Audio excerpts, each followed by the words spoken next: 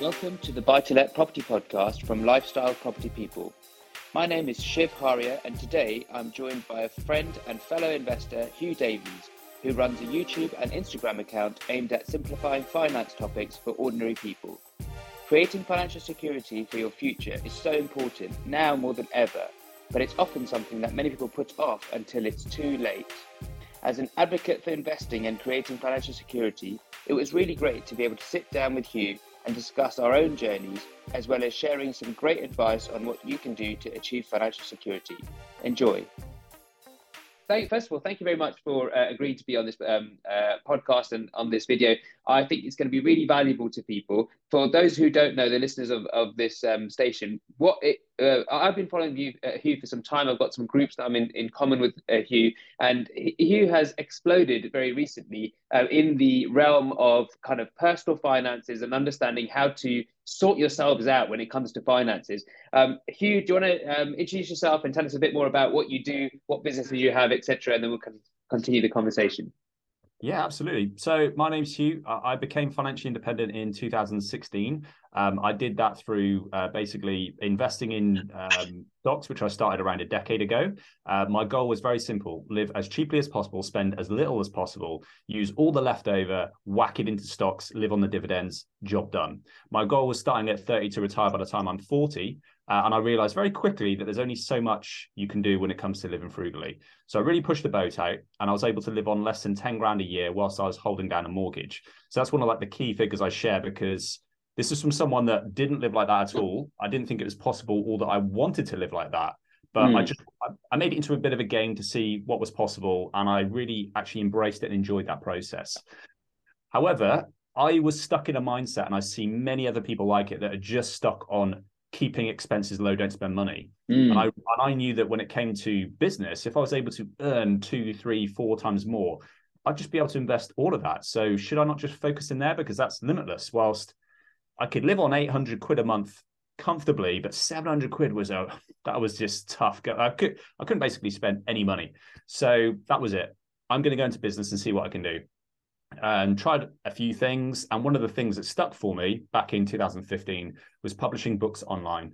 And went on the course, experimented with it. And within 7 months, I quit my job, quit my 9 to 5. It was covering my living expenses. I had dividends coming in on the side, and I had a safety net, which is all important. By the way, what I did was reckless. I wouldn't recommend it in any way, but I had some peace of mind because I had money coming in from dividends. I had this strategy that was working. The biggest thing holding me back was my job. So I then had 40 hours a week free to attack this thing. I was already just covering my living expenses. So my boss and my boss's boss both said, "You are welcome back anytime." So I had a bit of a safety net. Let's just see what I can do. So I expanded that business. I've been doing that since 2015, it's just a very lucrative part-time job. I've been so grateful for it. That's enabled me to go into property more recently. In 2019, I started learning about property. 2020, I pulled the trigger. I think it was actually end of 21. Technically, we got our first property deal over the line. So I've been doing property for a couple of years, and that's specifically commercial developments into flats, commercial to resi. And more recently, I've decided to follow my passion, really, and try and help other people become financially independent, and help people live on less, earn more, invest the difference, and have the freedom to kind of do what they want. Yeah, amazing. So you mentioned twice in that little speech there about financial independence, right? So first of all, everyone's a dummy. What's financial independence? Why are we talking about it? Why is it important? So financial independence for me is about having investment income that covers your living expenses. So my strategy being, if I could live as cheaply as possible, I don't need as much income as much investment, meaning I could get there quicker. Why does it matter? Well, I'm writing a video about this, Shiv, and at the moment, my 20s, I was just infuriated. I had all of this passion and energy to dive into something, and I just had no clue what to do. I felt lost with a career, and I'm talking about a decade now of just going around the houses and having quite an average job from a salary perspective, knowing that I'm capable of more and not really seeing it on the other end. And financial independence, when I learned about it, really gave me hope. It was like a revelation because, well, it doesn't matter what I do. Like if I become financially independent, I could do anything. I could like do jiu-jitsu full time. I could travel the world. I could work, contribute, work for charities. I could do whatever. So Do that's things that basically a make real money target. or don't make money, isn't it? Do both of those things. Whatever you wanted to do, whether it made money or didn't make money, you could do everything. It didn't matter. So that freedom of choice just gave me something to go after. And actually, there was the ego side of it as well, because I thought I felt like I was capable of something special, and yet my life hadn't, shown that. I had a good life from the outside perspective, but I didn't think I was doing anything particularly special. But I thought by retiring by the time I'm 40, now that's something I can hang my hat on. I could be really proud of that because there's not many people that can do it.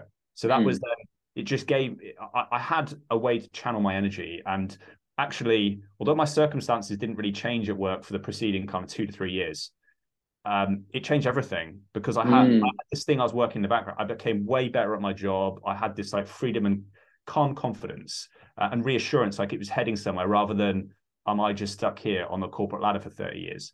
So financial independence is about covering your living expenses so you can fundamentally do whatever it is you want to do. And I think it's not about becoming a millionaire, multimillionaire, super rich. It's about hitting that point. Now, that could be living on £1,000 a month, like I was back in the day. I don't live on that now. Or it can mean, if you got quite a lucrative lifestyle, spending 5 to 10K a month, it's about covering that. It's whatever it is that you want it to be. But I help people keep their expenses low, intact, expand their income, and then invest the difference. And when we're talking about investing the difference, and we're talking about investing in general, like why are we investing it? So, for example, on one hand, we can keep our expenses low, we can earn lots of money. Why bother to invest the rest of the money? Why not just chuck in a savings account? Let us pay us, 4% returns or 2% returns or whatever we're going to get. It doesn't matter. The point is the money is there, isn't it? It's where I can see it. There's no risk associated with it. How dare you, Shiv?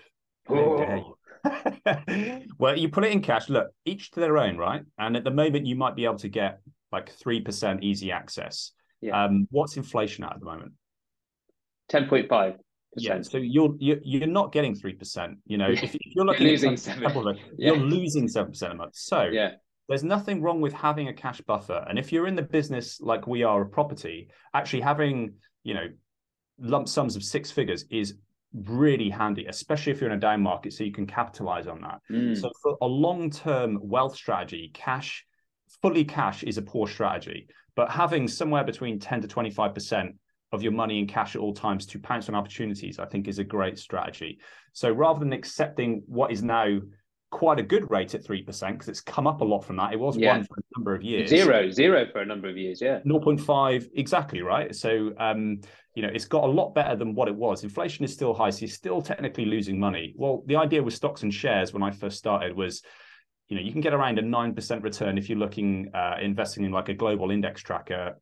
If you took out the average inflation, which is more like 2 to 3%, then you still got a good return of like 6 to 7% over time off the back of inflation. Property, on the other hand, you could get returns of 2, 3, 4, infinite times more, depending on what type of property deals that you do, but there's way more work involved. So when it comes to investing, the principle is about beating inflation, and the way in which you do that comes down to your goals and your circumstances. Stocks and shares, it's passive, it's easy, it's quick. I could teach anyone to do it in an hour, and they've basically got 80% of the way there. Yeah. Or property can take months, years learning about it, but the potential learning outcome is way bigger. So it's like a risk and reward, and it's not one of those binary things like, oh, which one do I go for? Yeah, play both, and that's what I try to do. And actually, it's really interesting that you say play both, right? Because a lot of people don't. They look at me and they say, "Oh, this guy's in property. He must be selling only property stuff and telling everyone else that everything else is rubbish." Cryptocurrency, he's not doing that because he thinks that's rubbish. Stock market, God, he's not doing that. But hopefully, we'll be in the same boat that I do a little bit of everything. And the reason why I do a little bit of everything is because we can't read the future. We might as well, like you said, it's not binary that some things are good over here, some things are good over here, and we just don't know what it's going to play out like. So we might as well diversify and put our stuff in many baskets. Would you agree? Oh, well, 100%. Like what I love about stocks and shares is that it's easy. I've got it on autopilot, direct debit goes straight in. It's taken care. I don't even have to think about it. So it takes up zero time, and yet it brings me dividends in and brings me capital appreciation over time. I don't need that money. I don't use that money. So if there is a crash and it drops 30 or even 60%, then I'll wait. I don't need that money now because I have a business and I have property. I have a couple of businesses, so I'm not leaning on that. And yet, when it comes to property isn't easy. Like, you know this. Like, everyone kind of talks about the numbers, and you're like, oh, well, it's just a no-brainer to do property, right? Like, I needed to do this years ago. And you start learning. There is a lot to this. There's a lot of risk. There's a huge amount of learning, negotiation, time, legals, regulations. And then the costs start coming in, and then tenants don't pay, or there's things that arise. So it's like that isn't easy. Like, you can earn far more in property than you can in stocks, and it's just about trying to assess like what's right for you. And you know what, me or you or anyone else can sit here and say how great stocks are, or how bad they are, or how good or bad property is, but until you've got the monkey off your back and you've got some exposure to them, you'll then start to learn yourself what works for you. And of course, as your means change over time, so will your risk appetite. So will your appetite to actually get involved with stuff. So property might be really, something that draws you in your 20s. But by the time of your late 30s, 40s, you're like, you know what, I've had enough of tenants. Like, actually, I just want to park this in stocks and shares so I can just get on with my life, because the return is more than enough in there. So I think it's about risk tolerance. Is about the diversification and ensuring you're not like all in and overly leveraging property, or all in on stocks, and just seeing what kind of suits you. And there's also an important factor, like, I think people don't talk about. It's enjoyment. Like, do you enjoy investing? And I do. Like, I like having my fingers in pies. I invest in whiskey as well. Like, I've got some bottles, like the 32-year-old, 25-year-old, like limited edition, which go up over time. Is that a money play? Well, yeah, I'm going up in it, but I'm not really. I haven't sold any, and it's just, I like whiskey. It was just something fun to do. So, like, why not? Actually, and just going back a couple of steps, we talk about financial independence. Other words for financial independence would also be, for example, financial security and financial freedom. These are the two words that I hear a lot in the clients that I speak to. Do you have any definition or any discrepancy between these two terms? What's the difference between financial security and financial freedom? Have you got any ways of describing the two?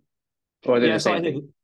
Look, I hear the same thing. I think it depends on who you ask. I think like Tony Robbins has got his own, like, I think he actually uses security, and like, so in a word, no, I band it all together. I think what you may hear other people say is that financial security is like your bare bones.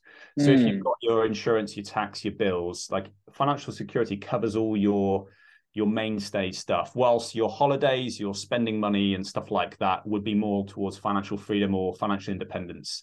I think people can get a little bogged down in all of that stuff. I don't worry about it too much. I think, to start with, like, I had all my bills covered out, and I was just trying to cover one with my investment income.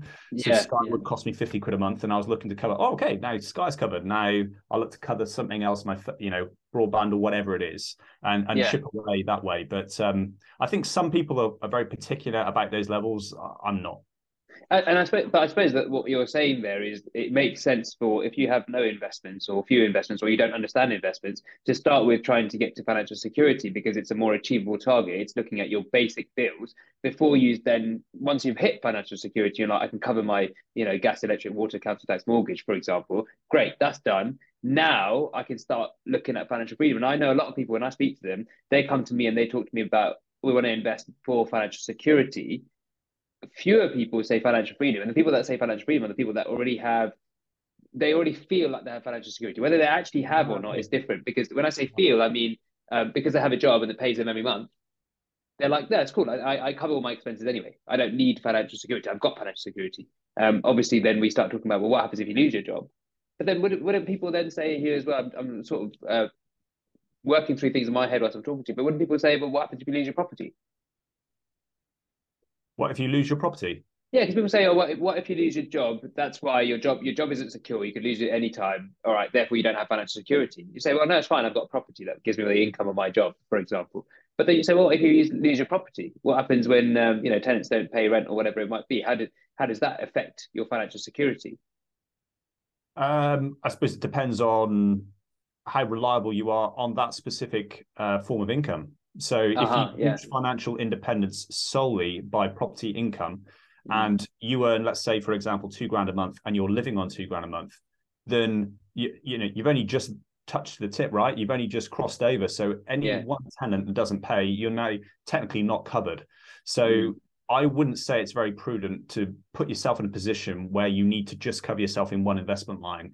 Like I said, the investment income that I have from stocks as well as property, I don't take any of that. I live on my business income, which pays far more than I need to live on anyway. And that's all outsourced. I have an executive running that.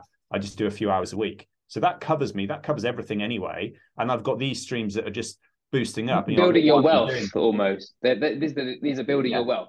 Right? Yeah, exactly. I'm building my wealth, giving me more options. There's more things I can do. I can buy back my time, freeing me up to go after my passion project, which is YouTube, which at the moment doesn't pay me. It's a business. Yeah. It pays me nothing. It costs me every month because I'm trying to build. I've got people doing tasks for me at the moment, and the income I'm getting in turn is very low as I'm still trying to grow. So, I think that it could happen if you were fully reliant on, for example, on property or just stocks, because you can have your dividend cut, you can have market crashes. So the way to avoid that is not to put yourself in a situation where you're solely relying on that income month to month. At the very least, when you hit that tip, it's about, like I would suggest, going for at least a year in cash, then as an emergency fund or as like a runway going into it. For some people, it might even be as much as 2. It really depends. And I would still be seeking, some form of income from somewhere, even if it's a part-time job doing gardening, something you love, that's a hobby. You just rely solely on an investment. I don't think that's the way to live either. Life is just rich. There's so much that we can do. Like, why not just do consulting on something and, pay yourself a high ticket, but charge yourself, a high rate, but, and you just do a few hours. But so I wouldn't recommend anyone go down that path just in case that were to happen. I think the way that I tackle that challenge is I say, okay, well, let me go past that point. So let's say in your example, £2,000 was what I needed to earn, and I've now made £2,000 to cover all my expenses. I say, well, great, let's get to 2,500. If I get to 2,500 and now £500 worth of tenants don't pay this month, I'm still good. I don't really mind. I don't really care. Also, if a tenant moves out and there's a void period, or if there's a work to do at the property, there's something gets a bit more expensive, the gas, the electric, whatever, I'm still good and I'm still covered. And of course, this is like on one asset class, on property. So maybe that I have, instead of having 4 properties, I actually go and get 5 properties because now I have 1 spare. If I could do the same thing on, my other asset classes, whether it's the stock market, whether it's the crypto market, whether it's, just having money in cash or whatever it might be, then I always have this kind of buffer across the entire piece. And then on top of that, like you said, also underneath that, underpinning all that, you have, what I refer to as the emergency fund, the money that's in the bank, that it's always there. It doesn't matter what happens. It just gives me breathing space. If the market changes tomorrow and I need some breathing space, I've got, whether it's 6 months or a year, as you call it, in the bank, that covers all my expenses. And I don't need to change my life for 6 more months. And in 6 months' time, I will run out of money, so I need to do something. But it gives me that breathing space to react. Yeah, it's a great point. One of my friends, actually, when I was fairly new into invest, I've been investing for a few years at that point, and he was way ahead of me, and we're talking like millionaire status. And he said he had a figure which he said was around 500k, and he had a timeline to hit that. I think it was by the time he was 50, and he did it comfortably before that point. And then he said, so when I hit it, like a lot of people in the FIRE community, which is financial independence, retire early. When they hit that number, then they're done, and they just travel the world or do whatever they want. And for him, he loved investing so much. He just thought, why would I stop? Why would I stop? Yeah. I so enjoyed getting to this point. I'm not just going to no longer invest. I'm just going to keep going and keep growing it. And so when he said that to me, because I was obviously miles away and wishing to be in his position, that made total sense. And I found very much the same to be true. And like you just explained there, it builds up more of a buffer. It gives you more options. You never know what's around the corner. I enjoy it. The other way of building that buffer, actually, so one is by getting 5 properties instead of 4 properties, for example. Another way of doing it is by saying, as you said earlier at the beginning of this conversation, let's just live on a bit less. Now, I'm not saying live on £800 or £1,000, but I'm saying, if you're the kind of person that spends £6,000 a month, well, spend £5,000 a month. And now you have the income that's coming in for £6,000 a month, but you're only spending 5. So now you're building that buffer that way as well. So there's 2 ways, isn't it? In fact, like you said at the beginning of this conversation, you can reduce your expenses or you increase your income, one or the other. And that's the way to create it. The next thing I want to talk to you about here is when we talk about, we talked about earlier that it's not a binary choice between stocks and shares and the property market. There's pros and cons. There's loads of things that we need to consider, as well as the pros and cons about, ourselves, our circumstances, how much money we have, etc., what other investments we have. But here's a question that I get asked often, right? Let's say I had 50 grand and I go, well, do I do stock or do I do property? Now, of course, the answer is, well, I could do both, right? But I probably can't because, well, with stocks, I could do it with a quid or 3 quid. But with property, I probably need a lump sum of 50 grand just to get started. So on one hand, we go, let's do property and then hopefully it will grow in value over the next 10 years. On the other hand, we say, well, property is going to be too much. This way I can diversify in stocks. What's your opinion on that? So you're talking from someone now that has nothing. Yeah, wait, exactly. Have no investments, have a job, and they now have a buffer of 50 grand or whatever it might be. Well, let's say 50 because 50 is a good number, and that's kind of like the price of one property. So you've got 50 grand. You can either do one property or you can do stocks, but you cannot do both because a property costs 50 grand. Yeah, I mean, for me, if you're going from a position where you're looking to become financially independent, you're starting from scratch, you can't compete with property. Like stocks can't compete with it. So if you want an easier life, you could sign up to stocks like I did initially. Yeah. If I went back in time, what would I do? I wouldn't have put it all into stocks. It's the long, slow, passive, easy route. So it's very easy, but you're going to pay for it in time. There's a cost to all of this. Or if you want to get there quicker, perhaps, look, you know what? If you love your job and you're very content doing this for the next 20, 30 years, and you don't want the spare time and the hassle of property, then the right answer would be stocks. If you're looking at your job and it's a bit and I'm a bit disgruntled, I want to make something of myself, I want to be free, then there is no argument. You'd go down the property if it was only those two. If you really felt disgruntled, I would put the third one in there, which, to be honest, what caps both of those is business in general. So having a lump sum of like 10 to 20K that you dedicate to training and a coach. So if you wanted to do something like, let's just say you want to become a YouTuber. Yeah. You love gardening. I just want to do that. I would pay money to spend time with someone that's doing exactly what I want to do, my dream. And I'd pay for coaching, for courses, for reading, everything, and the setup costs to get up and running with that. So maybe a proportion of that, maybe 20% towards that area. And I would keep money aside to kind of go into the business angle. If you're really lost and you don't know what to do, property is just, you know what you're going to get with it. Like you say, it's as safe as houses. It's very reliable. It's the best returning, reliable, safe investment there is. So it's always one of those answers, Shiv. It's a great question. But it's like, it kind of does depend. It depends on a few things. But what are your thoughts? Well, it's interesting because a lot of our clients will be in a position where they'll either have a job or they'll have a business, one or the other. But when they have a business, they will be in a business where they work in the business and their time is taken up by the business. So these are the two positions. And it's from that point that their question is coming. They've got the business, they've set up their families, they've got their house, they've got their car, everything's good. And they've finally managed to save up some money and they finally got the headspace to go, I should do something about this. I should put that money in good use because it's sitting in the bank. It's been sitting in the bank for the last 2 years, Hugh. It's been sitting in the bank for the last 2 years. And guess what? It's worth 3p more than it was 3 years ago because interest is so bad. And so now we're saying, well, we should put it in something. I know I should do it. I've heard it all over the news. My friends and family have all been telling me that I should be investing in something. I should invest my money. But God, me, it's like so hard to figure out what we need to invest in, how we need to invest in. We all know, inverted commas, stock market's very risky. We don't want to be going into the stock market. We all know, my God, have you seen what's happened with the crypto market? Fallen off a cliff, gone up like crazy, gone up, down off a cliff again. And then we know about property as well, which is property is good. It's long-term, it's stable, it's secure, it's all those good things. But flipping out, it's a lot of money, isn't it? If you make one little mistake and you've invested all that 50, 60 grand, there's this fear I think people have of losing all their money. And I think that's the fear that stops them from kind of getting involved with property.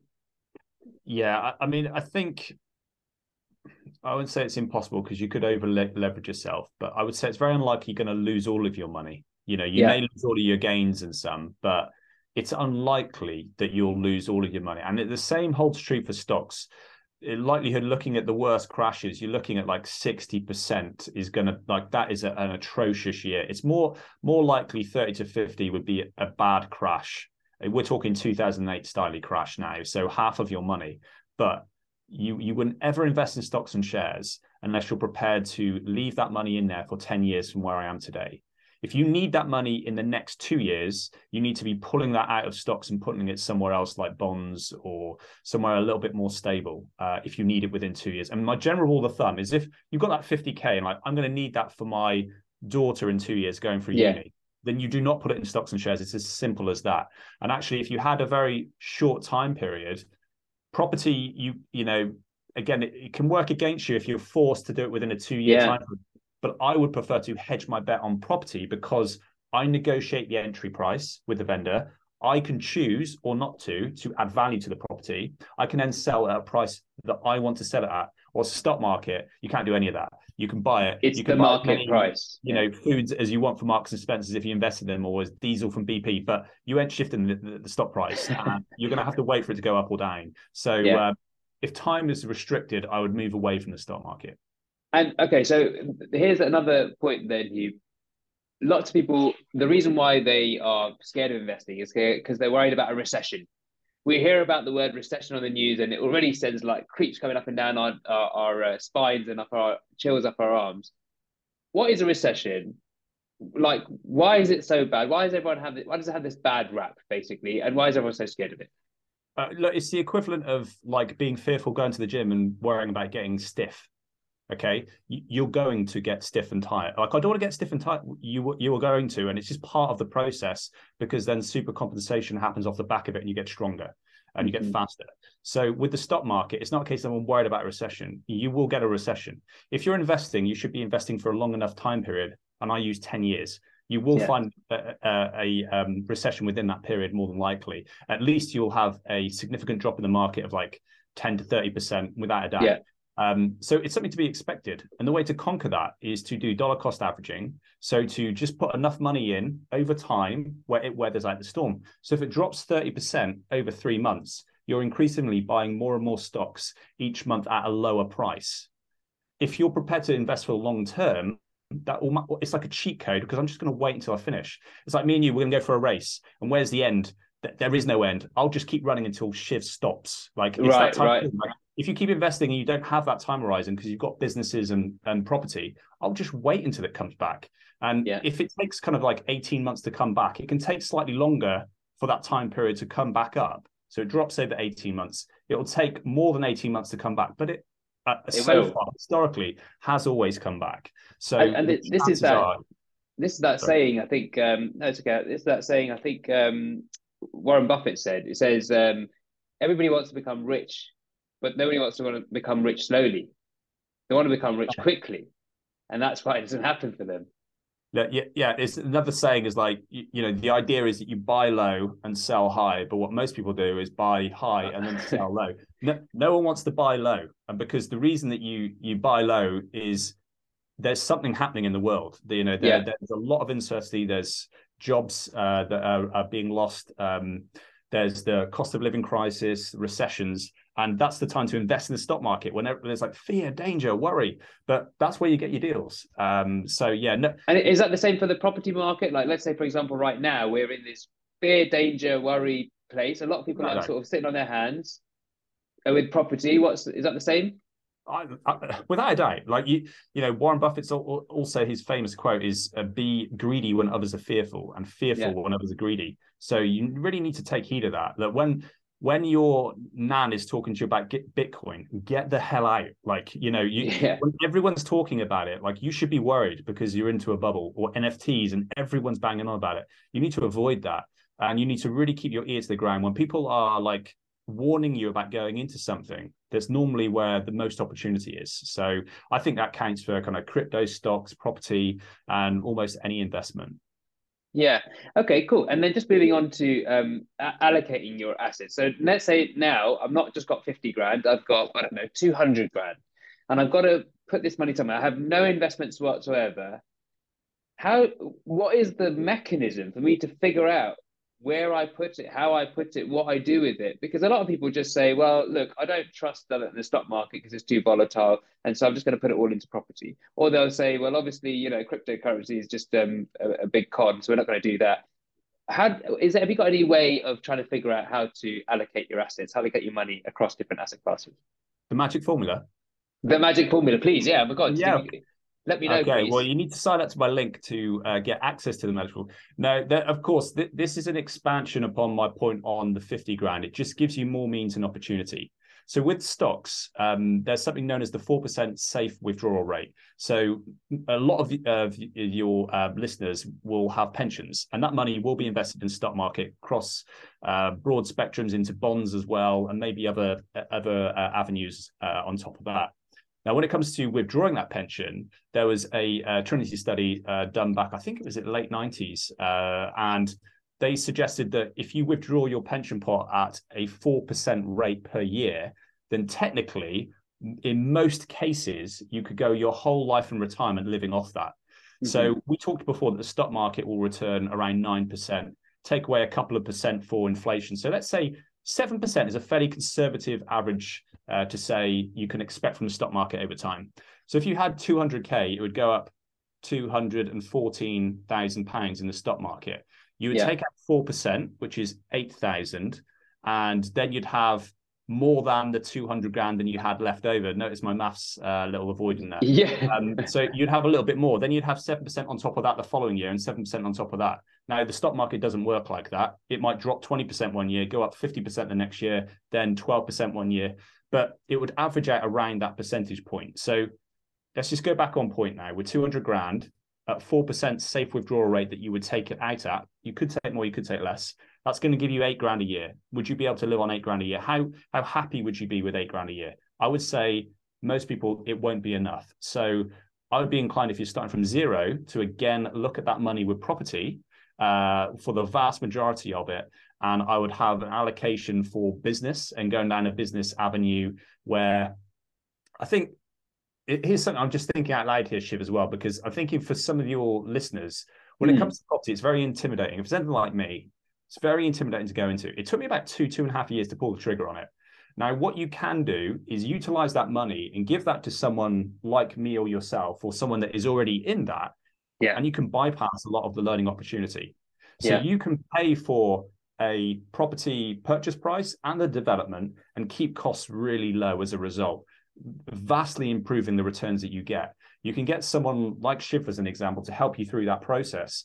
And then once you refinance it, you can pull your money back out and you split the profits 50-50. So there is a way to make property more passive if people are concerned about it. But I think my answer wouldn't fluctuate hugely from the 50 grand marker, because I don't think 200 grand in stocks and shares will be enough for people to retire on as it is. And I'd always keep an eye on what business opportunities you're interested in and to have money allocated for that, because there's no greater return than business. It does trump property. It's the only thing. I think that I agree with you about the business point. I think that the thing for a lot of people that will be listening to this is they're thinking, gosh, I don't have a great idea and I have no idea how to do anything. And, I've got a job and I've got to put bills. I don't have the money to go, let me go and start this business. It might take me 50 grand, 100 grand, 200 grand, 20 grand. I don't know, whatever it is. I'm effectively, I've got a good job. I get paid a good salary. I support my family. I'm in a good place. I'm in a good place and I've got no desire to sacrifice that place. What I do want to do is I want to take the excess that I've managed to save up over the last few years, and that's been sitting in the account, and I want to put it into something that I know for the long term is going to work for me. And it's going to mean that, when I get into my 60s or my 70s or my 80s and I don't want to do this anymore, I have the thing that's backing me up. But I think the important thing, going back to what you were saying earlier, 10-year time horizon, absolutely. But most of our clients have a 20-year time horizon, a 30-year. When are you going to sell this property? We're never going to sell the property because it's just going to give us the income forever. And then we're going to pass it to our kids, and then they're going to pass it to their kids. And, maybe at some point they might sell it, but there's no intention to sell it. Yeah, when I'm using that 10-year horizon, that's the minimum base. That's what I'd like people to be looking at as a minimum horizon, and everything else is cheddar on top, So if they're looking for like 20, 30 years, and even more so generational, then that's even better. But I don't think my opinion would differ hugely. If you want to maximize returns, go into property yourself. If you're concerned about your time because of the business that you're involved with, have a look at funding someone that's involved with property, because there's always opportunities there. You can be the financer, they can be the operator, and together you split the business. So you can kind of get a touch of property without the time commitment as well. So it's a nice win. Yeah, absolutely. And then there's also the third option, which not trying to promote our service, but ultimately it's well, I still want to own the property. I don't want somebody else to own it. I don't want to own it with somebody else. What if that doesn't work out? Well, I still can do it all myself. I could just get somebody else to go and do all the running around for me. So then I end up with the property. Yes, my return is going to be a little bit lower because I'm going to have to pay somebody else to do it, but at least it gets done for me whilst I'm at work earning my money. And I think a lot of our clients have realized like their value is in going to work and earning money. They're good earners. Comparatively compared to the rest of the world, you're good earners. If you're a good earner, do the thing that you're good at, which is earn the money, and then give the money to whoever it might be. You don't go and fix your own toilets. You get a plumber because he's good at fixing toilets. You don't go and maybe if you don't have the time, whatever, go and spend your time buying property, for example. Give it to somebody who knows how to do that, is an expert in that field, etc. So that could be another way of doing it. Yeah, I was trying to put you out of business there, Shiv, but you're absolutely right. Like, it isn't a binary, you do property or you get someone to do it all. You've got a lovely little stepping stone there, which you take away a lot of the risk and the fear associated with property. And you can also, I'm guessing that will save you time and money as well from the customer basis. So it's a nice kind of like interim if they aren't too sure which one they want to go down. Yeah, absolutely. And then I think the other interesting thing that I like about property that I just want to touch on is that, I can buy the property today, let's just say, and this is obviously just round numbers, but I'll buy it for 150 grand today. And I receive my rental income, whatever that might be, 2, 3, 5 grand a year, which is not a great deal. It's not going to change my life. And of course, even if I have 4 of them, it'll be 20 grand a year. It's still not going to change my life because, in a job that I'm working in, I earn a lot more than 20 grand and whatever. But I think the great thing about property is that if I now have 5 properties that are worth 150 grand over a space of 10 years or 15 years or 20 years, now I've got 5 properties that are worth 300 grand each, but my mortgage is still what it was. So now instead of having 5 times 150, I've got 5 times 300, or the equivalent of what's that? 150, 300, 600, 750,000 pounds worth of growth over that 10 or 15 or 20-year period, which is just basically free money. It's money. It's my money because it's my properties. It's stuck inside my house. And of course, one of the ways that I can release it is by refinancing my house and take that money out, and then I can use it to do all the good things that I want to do with it. So I think the reason why and again, all the asset classes are worth investing in, but the reason I like property is because if I get involved, sooner rather than later, not only am I receiving the income, but it's also growing in value. At some point in the future, I can refinance it, take the money out, and go and do whatever I want to do with that. And it's a way to fast track getting the money effectively.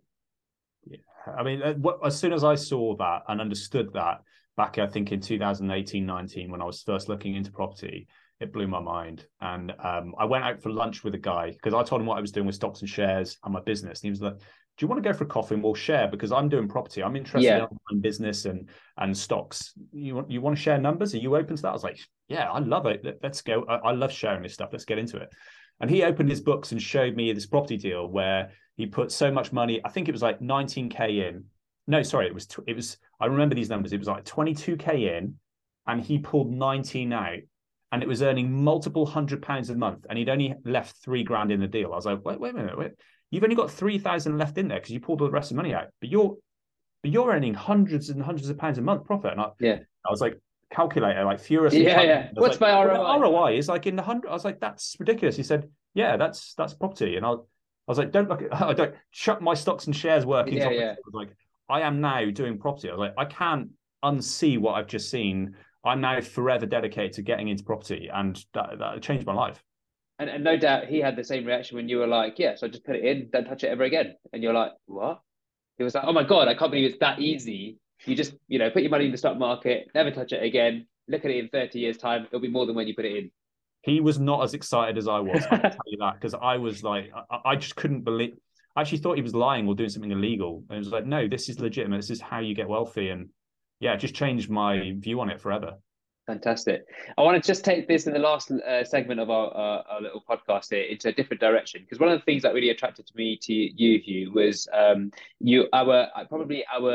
mutual respect for and understanding of the universe and love and just going with that flow, going with the flow of the universe, trusting it to take you where it's supposed to go. I know you don't expect this at all, and you haven't expected this, but do you want to talk about that at all? I wasn't expecting this at all, Shiv. I'm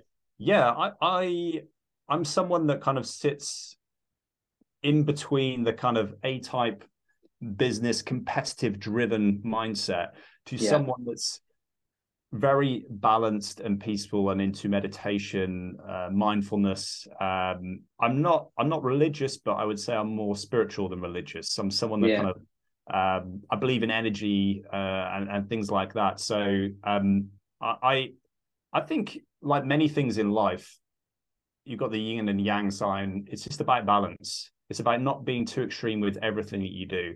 Some people probably need to listen to more kind of chill out music or audiobooks and how to live with less and be grateful for what you have. And some people need a real kick up the arse, Gary Vee style. There isn't the answer. It's really just trying to acknowledge and have the self-awareness in yourself, but where you're currently sat and what might be best for you. And this isn't like, I don't have this down. I can get trapped on either side, and it's probably more towards the driven side. But whenever I realign myself and take that time, fully going through my meditation practice and living more mindfully and calmly, I love who I am. And I was speaking to my other half about this recently, and she was saying about like isolation and kind of wishing to, sometimes I just kind of had enough of people. And I was like, from my end, I'm like the opposite. Like I adore people, and I like to have my own space, but I just get so much for being in the presence of other people. I find them fascinating. I love learning how people tick and connecting with people. And there's just a feeling that I get with other human beings that I don't really get with anything else. So I don't know if any of this is resonating with any of you. If you want to take this in any direction you want to, Shiv. But actually, funny enough, when I started hearing you talk about your thoughts on spirituality and energies in the universe and everything, I just thought he's an interesting guy. I really want to speak to Shiv. So that's interesting that you kind of picked up on that in myself as well. I definitely saw it in you, and that was one of the things that, and it's like you see something and it draws you towards that person. Now you're like, I want to speak to that person. Now, I wasn't friends with you until that point, and then I was like, all right, I need to be friends with this guy. But it is a really interesting thing, because even when you bring it down to kind of like investment and property and stuff, people say all the time, money is just energy. And if you're at the point where you're like struggling to make money to make your ends meet, it's very difficult for you to see that, because you're just seeing it very transactionally. Like, I need this money to pay these bills so that I can, live ultimately. So I can just have a good, quiet life.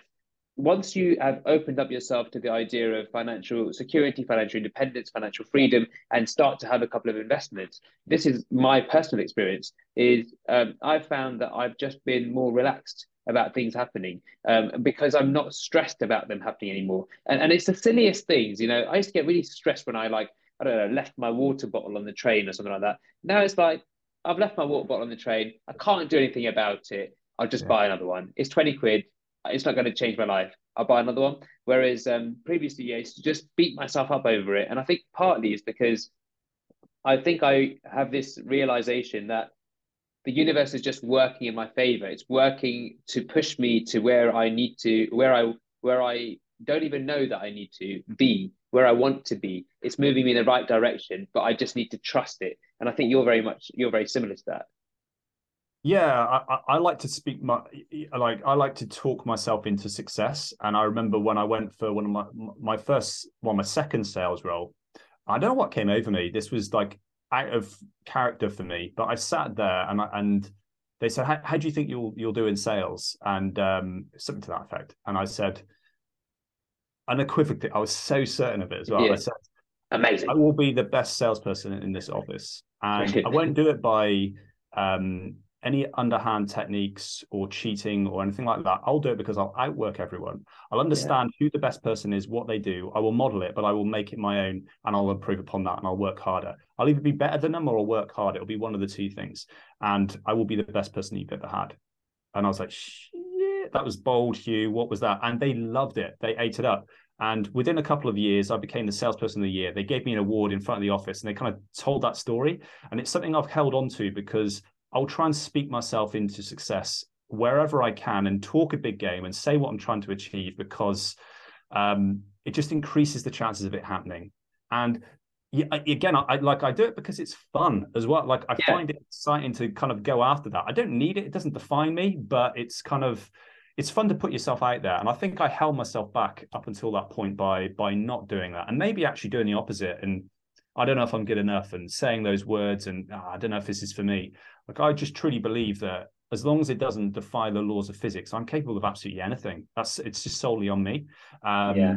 I might be deluded. I might be an idiot for saying that, but look, I choose to believe it, and it serves me. And I like the fact that I do that. And I wish people would back themselves a little more and do so by verbally putting themselves out there and allowing themselves, like, through words, to kind of, anyone can become financially independent, can become a millionaire, can change the world in somehow, however they want. But just, put it out there and make it happen. Yeah, brilliant. Hugh, you are such an inspirational character, and I'm really looking forward to our energy slides twining a bit more over the next year, over the next couple of years, because I think the stuff that you're doing is so valuable, it's so useful, and personal plug. He is not paying me for this, but I watch his stuff and I go, wow, I've learned something that I didn't know that. And so, if you are interested in just sorting out your finances, getting the first few rungs on the ladder sorted, how do I even go about it? What's the first steps? Then honestly, Hugh's the person that you want to be following. Hugh, how can they get in touch with you? How can they follow you? What's the way to, find you? Well, I've got a website which we're going to be launching soon. It's HughesView. That's spelled HUWSVIEW. So HughesView.com. And it's HughesView on all of the socials. And you can go onto YouTube. You can either type HughesView or Hugh Davis, my name, and it will pop up. But Davis, DAVIES, isn't it? DAVIES. That's right. Yeah, that's it. And Shiv, I just want to extend that right back at you, mate, because coming into the circle, I've only been here a couple of years in the group that we're associated with. And Shiv is always someone that has done exceptionally well by the looks of it over the years. And I've been looking up to you and I've been inspired by you. So equally, I'm really looking forward to getting to know you over the next couple of years. And I think these people listening to this podcast, yourself and the guests that you have, are really on the right path anyway, mate. They're in good hands. So thank you for the opportunity. I've thoroughly enjoyed it. We'll have to do it again sometime. Brilliant. Thanks, mate. Speak to you soon. Take care. See ya. If you enjoyed that episode, check out our website at www.lifestylepropertypeople.co.uk and make sure you like, follow and subscribe for more. Remember, the best time to buy was 20 years ago and the next best time to buy is now.